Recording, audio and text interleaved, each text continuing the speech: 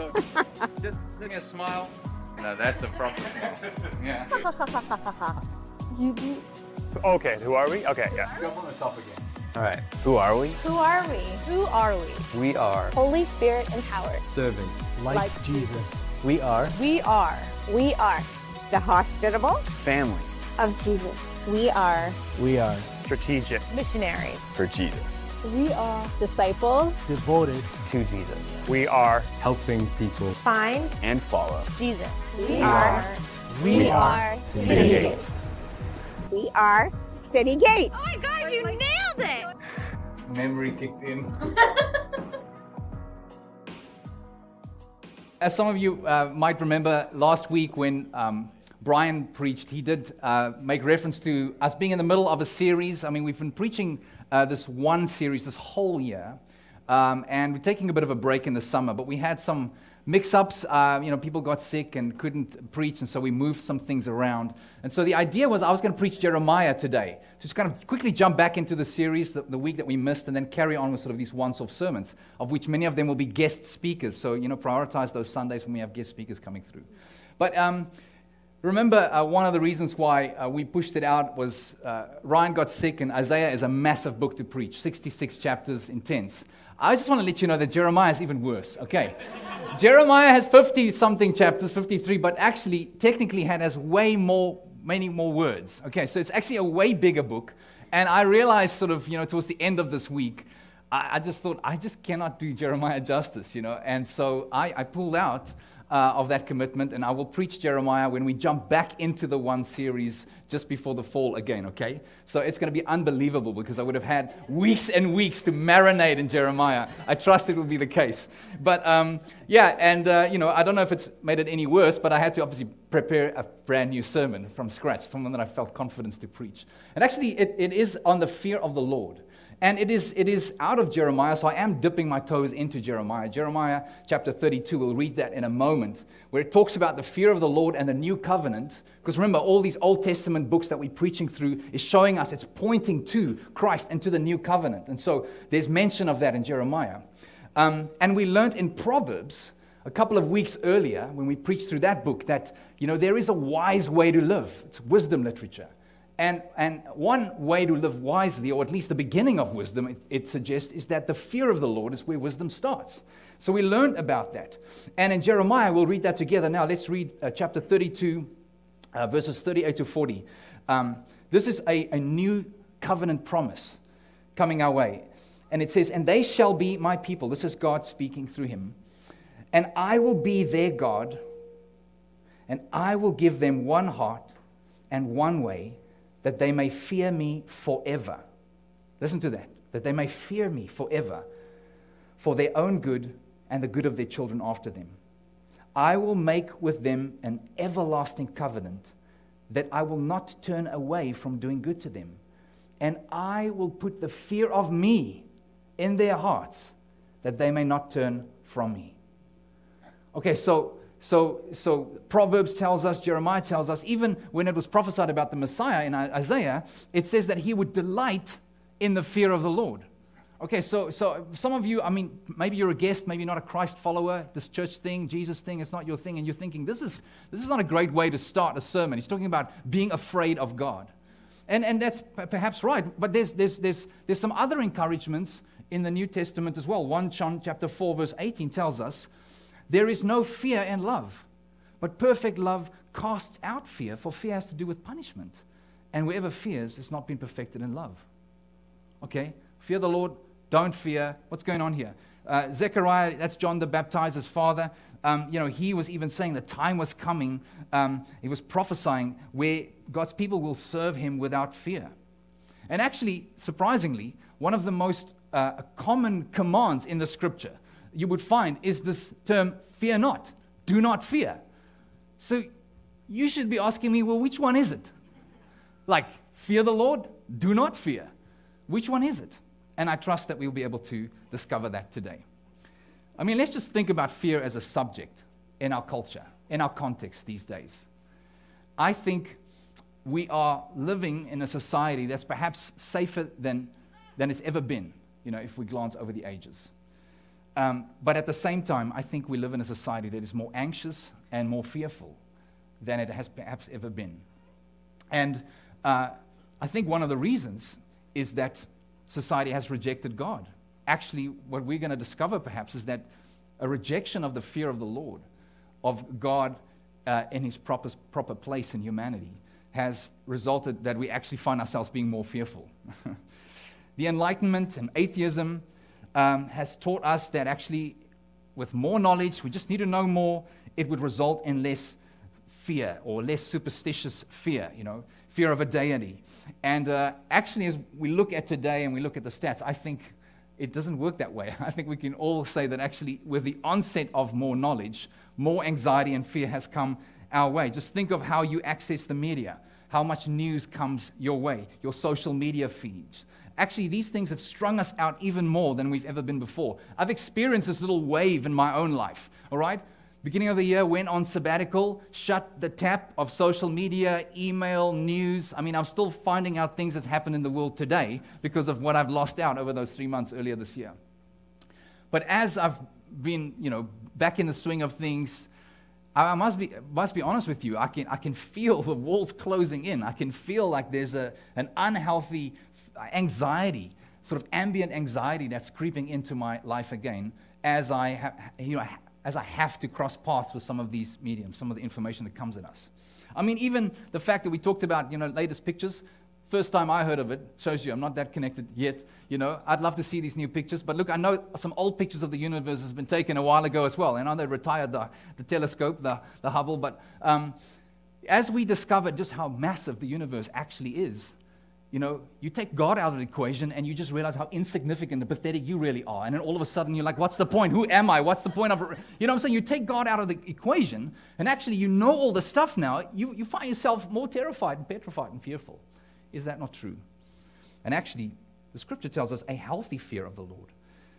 And maybe that's what these New Testament verses of there's no fear in love, like understanding that actually there's an appropriate fear of the Lord, actually keeps all of our other fears at bay.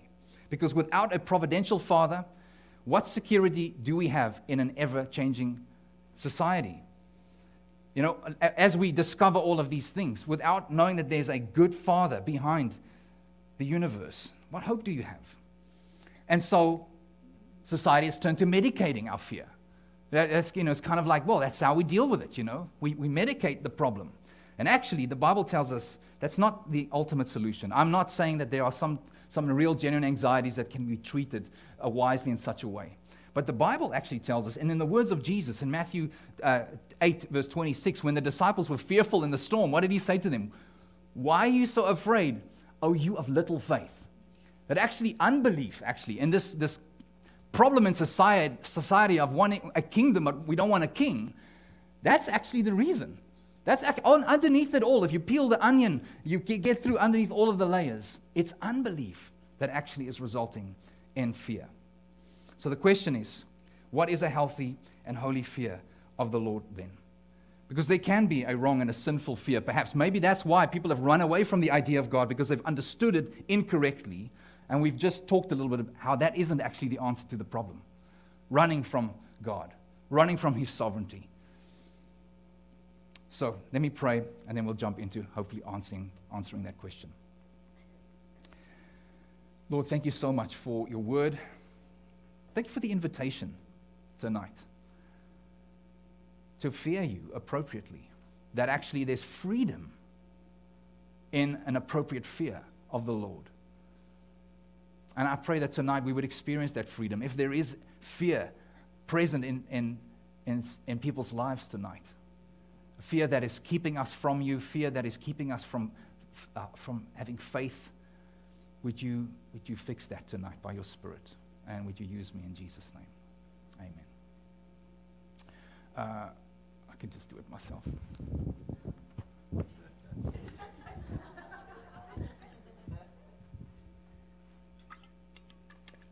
I read a book while I was on sabbatical called Rejoice and Tremble by Michael Reeves.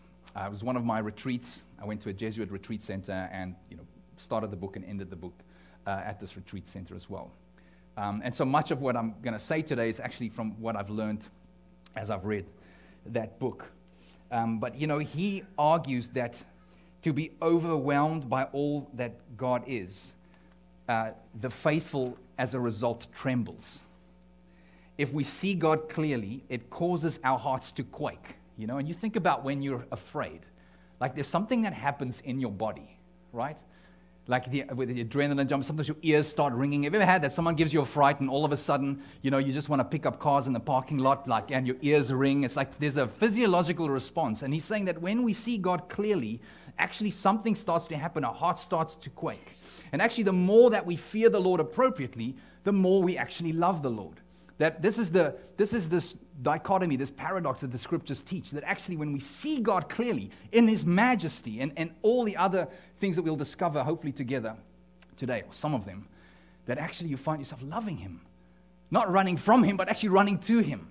That's the case that he's making. And so he talks about the word fear in the original scriptures. Toby referenced it as well. We read an ancient text here, thousands of years old, Greek and Hebrew. They say it's both. The word is used positively, and it's used negatively as well. Well, there's a great example in Exodus chapter 20. We're not going to turn there, but verses 18 to 20. It's actually God giving a command to Moses, and he tells them to not fear so that they may fear him and not sin. It's like there's this, it's like don't fear, it's just so that you would fear me and not sin. So there's the words used in the negative sense, don't do it, but so that you should do it. So, he goes into some of those details. I'm not as clever as he is, and by the book if you want to figure it out. He's saying it's translated into various English words for us to help make sense of this complicated word in the scriptures. So we sometimes read awe, respect, reverence, just in our modern times, to sort of, I guess, take the sharp edges of the word fear, when we talk to people about fearing the Lord. It sounds a bit nicer when you say, respect him, and be in awe of him. But, he's saying although these are correct, they're not perfect synonyms for it either. And then just saying also that these root words, and I've alluded to that a moment ago, they're not only about a feeling, but there's this physical aspect to these words as well.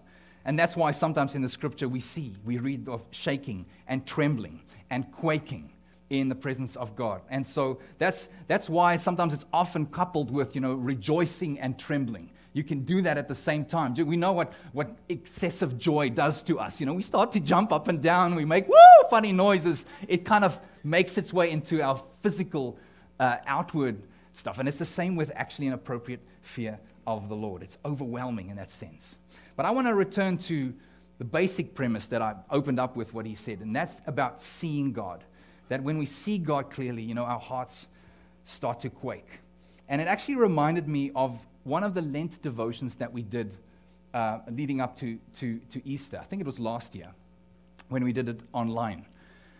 We gathered, around our YouTube channel, early in the mornings, and some of us led a few of us in devotions leading up to Easter.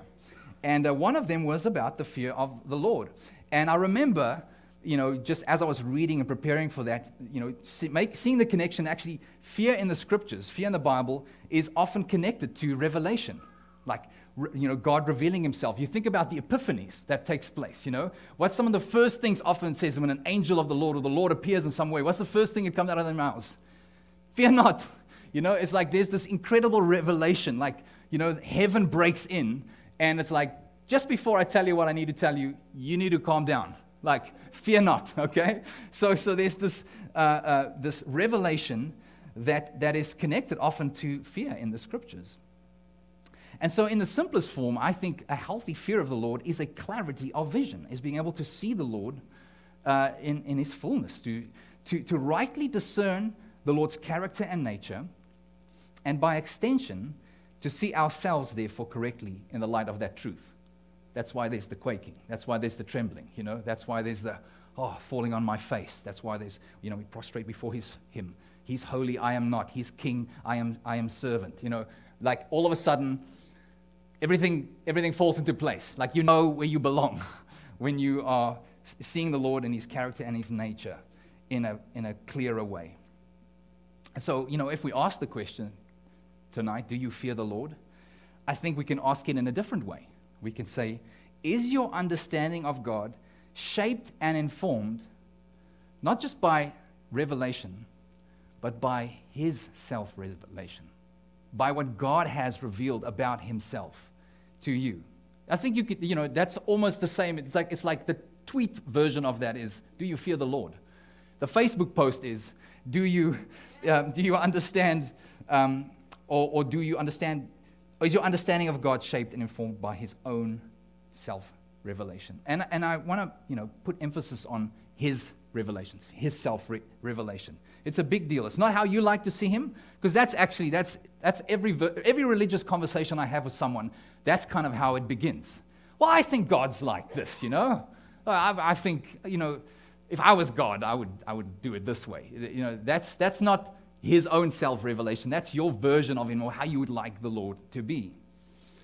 I remember once I heard a story. Actually, a friend of mine is a songwriter, and he was asked to lead that song in a church context, and different musicians came together, and he was helping them arrange the song. And the drummer kept on saying to the person, no, it's like this, And he's like, no, well, actually, it's like this. And the drummer kept pushing back, no, it's like this. Eventually, and everybody else was kind of a little bit embarrassed because they all knew. Eventually, he had to say, listen, I wrote the song.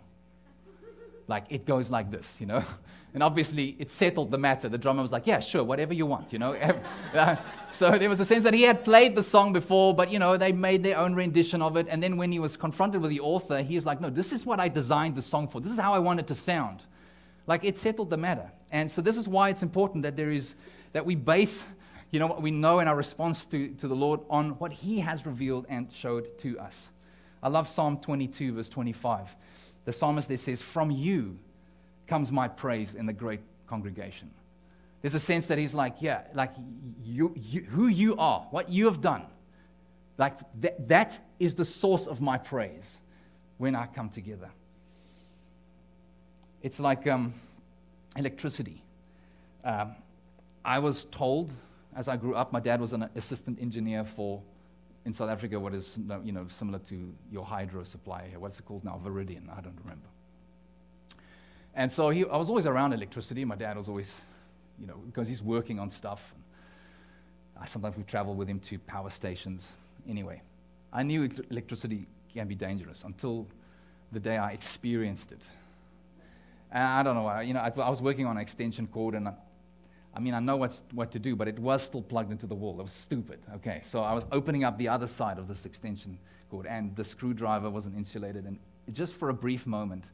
And in South Africa, it's 220 volts, by the way, not 120. 220 volts just went through me. I could hear it. It was phenomenal. I definitely quaked.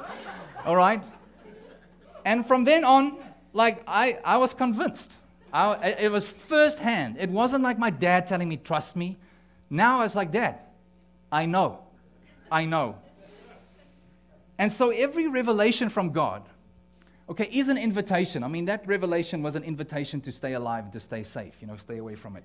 But actually, every revelation of God to us is an invitation to come closer to Him. And so, yes, He is majestic. He is over all, the King of Kings, the Lord of Lords. But when He reveals Himself, it's not so that you would run away, it's that you would run to Him. It's an invitation. And yes, my appropriate fear of electricity, because I got shocked proper, does not mean that from henceforth I now make fires and and I don't ever use electricity. No. I actually realize how powerful and resourceful it is, and I still use electricity.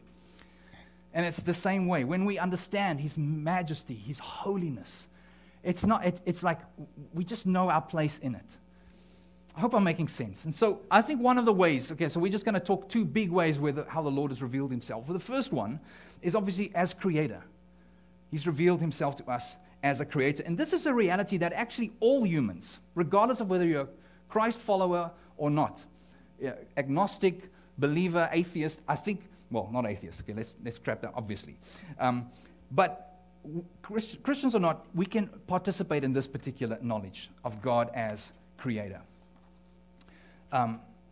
John Bunyan, said a funny thing. He kind of agrees with the psalmist, Psalm 14 with 1. It says, the fool says in his heart, there is no God. John Bunyan said, people who don't fear God as Creator are actually more foolish than animals who actually do fear humans, kind of know their place in the, pecking order. But But awe for the Creator, like understanding that He has created all things, is often just the first domino that must fall in our pursuit of God, knowing Him more intimately, knowing Him more adequately or accurately, if we can put it that way. On its own, actually, just knowing that God is the Creator does not produce in us the kind of fear that the Scripture encourages, the positive one, the good fear. Just saying, oh, He's the Creator, actually will not result in an appropriate fear. William Blake, anybody know the poet William Blake? He's been dead for a while now. But I remember when I was like in my teen years, I don't know, I tried to be like all like artsy, and like I had a couple of William Blake poems that I'd written in some journal somewhere to impress some girls. But I think that was the last time I genuinely read William Blake.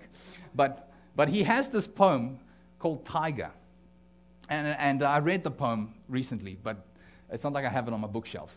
And this poem talks about how terrible a tiger is, and I would agree with him. But then he comes to the conclusion that how terrible thus must the tiger's maker be. If the tiger is so terrible and so scary, oh my goodness, how scary must be the one be? How scary must the one be who made the tiger?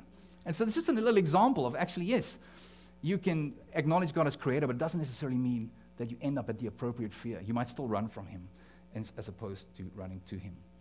There's truth in that. It can lead to humility. He's great, and humility is a great forerunner for grace. The Scripture says that God opposes the proud, but He gives grace to the humble. So it's a great place to start. Wow, He made everything, and I obviously didn't. He's designed it, and He knows, and I don't. And so it's a great place to start. 2018, the Journal of Personality and Social Psychology released some reported studies on people experiencing awe and the results of that. It's fascinating. If people who experience some kind of awe, actually it promoted greater humility in their lives. It resulted in them having a more balanced view of their strengths and weaknesses. It helped them acknowledge that there are outside contributors to their success. Instead of saying, oh, I'm a self-made man, actually when they experienced awe, they were quite comfortable saying, yeah, I got lucky, or actually, the powers that be really intervened. It's not all me. And there's actually a couple of health benefits as well. So I'm just saying that it's a good place to start, but certainly it's not where you should end in terms of an appropriate fear of the Lord, by just ending at, oh yeah, He's the Creator. Our enjoyment of and our wonder of the Creator God only increases when we know God as Father, as Redeemer, as Savior, when we move from Creator to other aspects that He has revealed to us. There's God's personhood, not just His power, that actually will help us fear Him appropriately. It's understanding that He's not only the King of the universe, but actually His rule is characterized by Himself, His character. It's not just about Him being king, but how He rules. His character comes through. It's moving from Creator to more of what He has shown and revealed of Himself. Spurgeon spoke of this. He talked about being like a child, admiring the Father's wisdom, admiring the Father's wealth, admiring the Father's power. But he's saying, you're happy, you're at home, but you still feel so little. Like your place. But actually, you're in the presence of a father, a dad. Spurgeon, like many of us here tonight, he came to know the Father's favor and the Father's grace and the Father's heart through the work of Jesus Christ. Through Jesus. And so maybe the second, I'm just really looking at creation, and I'm looking at Father, but Father really is a blanket statement for Savior, Redeemer, and all the benefits that come from the Father's heart as a result. Because here's a question for you. What was God like in the privacy of eternity before He created anything? That's a question that, by the way, they've asked over the ages. Great debates. It's a wonderful. Because if God is simply a creator, then here's the reality. Then He needed creation to rule in order to be who He is. If that's where you want to end, well then pre-creation, God was kind of dependent on something. He was dependent on creation to be something. And actually, we know that before creation, God existed. Even as we were reading from John chapter 1, in the beginning, God. And it assumes that God was there before the beginning. In terms of how time works, linear, just in case you want to figure that one out. God existed self-sufficiently, depending on nothing to be who he is. And yet we cannot come to a true knowledge of God by only looking at him as creator. And we, here at City Gates, evangelical Christianity, we preach that God has revealed himself to us in his Son. And of course, through the scriptures, but the Bible says that Jesus is the Word that became flesh. I mean, we're doing this journey through the Old Testament where we're saying it's actually ultimately about one story, a unified story that leads to Jesus. And so you begin with Jesus, you begin with the Word, whichever way, but the message is that God has revealed himself through his Son. And so if we start there, the first thing, it's not the only thing, but certainly the first thing that we can say about God is that God is a father. God's a dad. And only in Christ, the Son, are we reconciled to the Father. And you think about the job of the Holy Spirit is to have the love of the Father poured into our hearts, shed abroad in our hearts, to enable us, you and me, to cry, Abba, Father. And Jesus said, to his disciples, they said, show us the Father, it'll be enough. Jesus is like, if you seen me, you've seen the Father.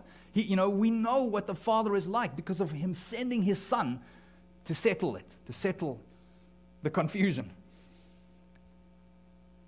And without this revelation, we might get stuck on God as judge. Remember a few Sundays ago when we were worshiping, God was leading us so beautifully, all the contributions that came, particularly Ryan's contribution about getting stuck on God as judge. But the Holy Spirit wanted to remind us that actually he is the Father. The Father's face, not the judge's hammer, is what was being highlighted. And we know that the judge's hammer came down on Jesus, so it doesn't have to come down on us. He took care of it. Our sin that demands to be dealt with justly was dealt with on Jesus. So Jesus opened the way for us to the Father.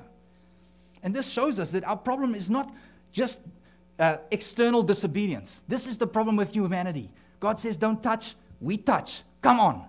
I told you not to go there, and you did. Don't cross the street, we crossed the street. That's not actually the biggest problem with humanity. Actually, it's a relational matter. A relational matter of our hearts having gone astray. And the Father sent his Son to bring us back into his family.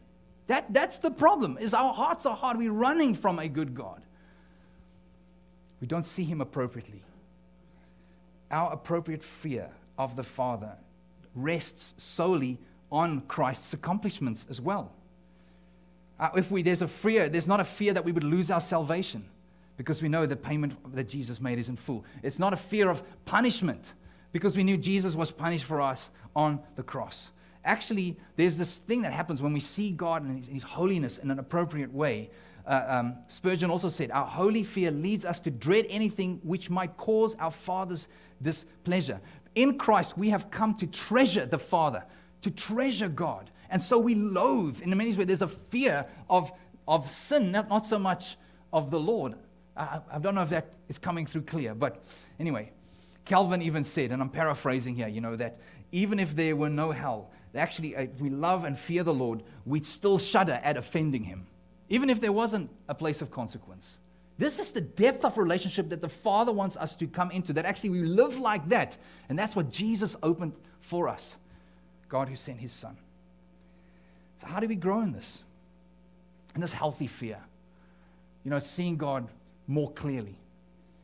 Well, I just alluded to that. We need a new heart, because this is not just about doing and behaving the right way. It's about the motives, wanting to. New hearts results in new desires. That's the key. And that is the promise of the gospel. The gospel promises that actually the very thing that causes you to do that, God can do heart surgery. He can take that stony heart out and put a soft heart in. Because if you can convince someone that God exists, that's not going to mean, okay, now they're going to love and serve them. I was listening to a podcast this week about an apologist who talked about, not arguing, but helping people discover the reality that God is real, and ultimately that he revealed himself in his Son. And he was just saying, sometimes people are more angry when they've settled the fact, okay, I'm no longer an atheist, there is a God, but now they're upset because they don't want a God to tell them how to live and what to do and who to be. So it's like, they believe in God, doesn't mean they love him. They hate him, in fact, even more because he was imaginary, at one moment ago, and now you've busted that myth, and now it's like, oh, now I've got to deal with the reality of God. Angry. How dare he tell me how to live? How dare he claims to be a just judge? So it starts with a desire. Desire. And the Lord helps us in that way. That's the gospel. And if you fear the Lord, and it's more like the fear of a servant, behaving properly, instead of that of a son or a daughter, then the irony is that the only time where the fear of the Lord kicks in is actually when you feel like you've overstepped the mark. That's the only time when you kind of become mindful of God. It's when you're like, ooh, should I have done that? Should I have said that? Like every other time, you're just going about. That's not the kind of relationship the Father wants to bring you into. That sometimes you're like mindful of Him. That sometimes you're like, oh, He's my dad. I better behave. That's not a healthy fear. If you're a son and a daughter, actually, there's a love for your father. A healthy biblical fear of the Lord is an ever-present aspect. So in other words, you don't live your life just momentally thinking, should I avoid this? Should I not do that? Should I behave like this? But actually, it's actually, how do I please my Father? You see, every moment now becomes an opportunity to love and serve the Lord when there's an appropriate fear. If it's an inappropriate fear, it's only the moments where you feel you might have overstepped the mark, where you kind of bring God into that moment, where you consider Him. Can you see that you need a heart change? A heart change would result in all of life being lived like this. Not just when you're tempted to sin, but you live your life in a way that you're prompted to do good, love, and serve others. Because you want to please your Heavenly Father. And we get it from the gospel, friends. The gospel is the thing that helps us fear the Lord appropriately. Because the gospel is the account of the Father sending His only Son for you and me, to die in my place, to take the punishment, to be under the judge's hammer, forgiving me because of the giving of Himself. It's not cheap grace. It cost Him His life. That moves us. When someone does something radical for you, that moves you, does it not? It creates that like shaking, trembling, quaking. Something happens.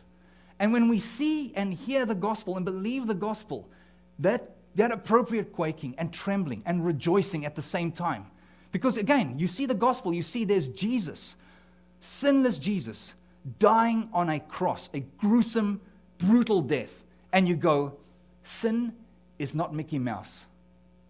My sin is not trivial. It required God on a cross to deal with it. So there is this appropriate, sin is not helpful. But at the same time, He loves me so much that He would get on that cross and die in my place so that I could be forgiven, so I don't have to pay a price. He paid it for me. Can you see that you can have that appropriate tension? Fear the Lord. Don't fear the Lord, but fear the Lord, so you may not sin. It's like it comes into focus and comes into play in the gospel. And we can hear Jesus' words when He told that parable in Luke chapter 7. He said, he who has been forgiven much loves much. When you understand the gospel, understand the holiness of God and the means by which He dealt with my unholiness, I realize how much I've been forgiven. What is the result? Oh, God judges. Look what He did to Jesus. Oh, no, it's like, I love Him. I thank Him. I serve Him. It's love. He who has been forgiven much, someone who understands the gospel, is the one who loves much. 2 Corinthians 4 verse 6 says this, and I think it'll be up on the screen. For God who said, let light shine out of darkness. That's maybe the beginning. I said God has revealed Himself in creation. Let that not be a full stop.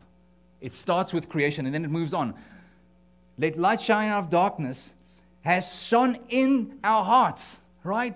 This is He's shone into our hearts. He's taken this heart of stone and made it alive, a heart of flesh. What has He shone? To give the light of the knowledge of the glory of God, the holy God. How? In the face of Jesus Christ. That's the breadcrumb trail. If you want to start with creation, just keep nibbling.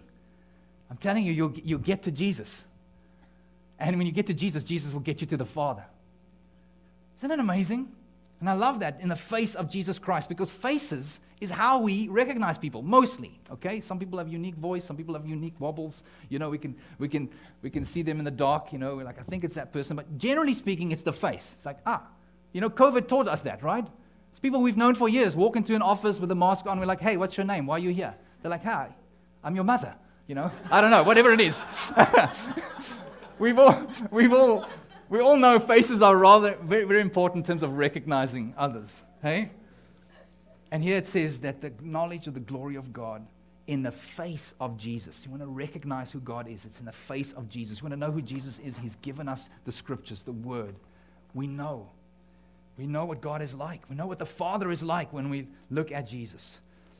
And that light, just like in creation, when He made everything and set you up so you could find Him, He has shone His light into our hearts, given us new hearts. And I love that because, you know, if you read the Old Testament, seeing God's face and making it out alive was not always the norm, all right? But in the gospel, it is. He's taken care of that problem of our unholiness standing in the way of meeting a holy God. And so, yes, first revelation is like creation. You know, it starts there. It's the 16-bit image, or maybe less. It's the PS1. And then Jesus is the 4K. Is there better than 4K, Toby? Yes, there is, I'm sure. But He's the high definition, you know. Don't settle for the pixelated, animated GIF, okay? Jesus is HD. Follow the grace of God. And I know it will lead to wonder.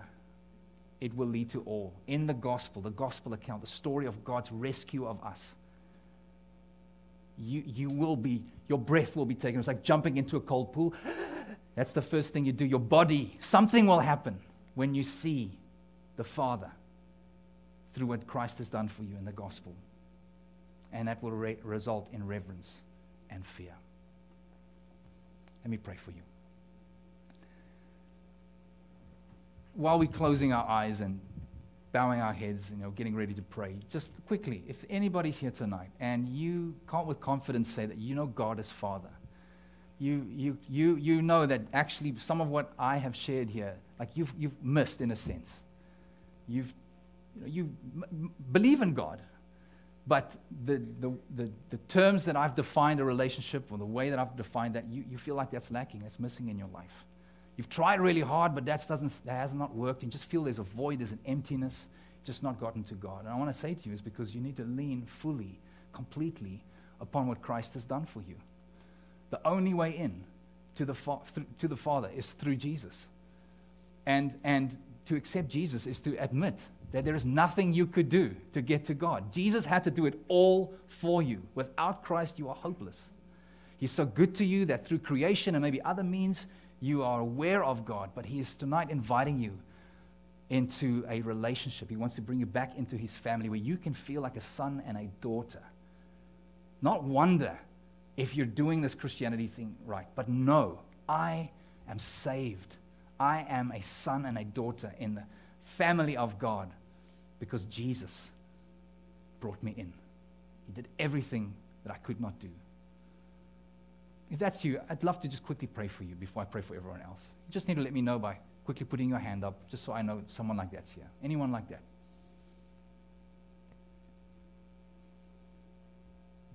Okay, and I mean, if you're watching online and this is something that resonates with you, I'll just pray in case that's the reality right now as well. Lord, thank you for the invitation. If there's someone online that's listening now, saying, yes, I want to be adopted into the family of God. I want to call God my Father, Jesus my big brother, my Savior. Right now, by your Spirit, would you renew them, cause them to be born again. As they say, my sin got in the way of a relationship with the Holy God. But Jesus took my sin upon Himself. He died my death so that I don't have to die, paid the price in full. And when He was resurrected on the third day, it was the ultimate proof that the payment was enough and sufficient. And as they put their faith in Jesus now, they just say, yes, Lord, I believe you, Jesus. I receive from you forgiveness, Jesus. That's miracle takes place, where they are a new creation.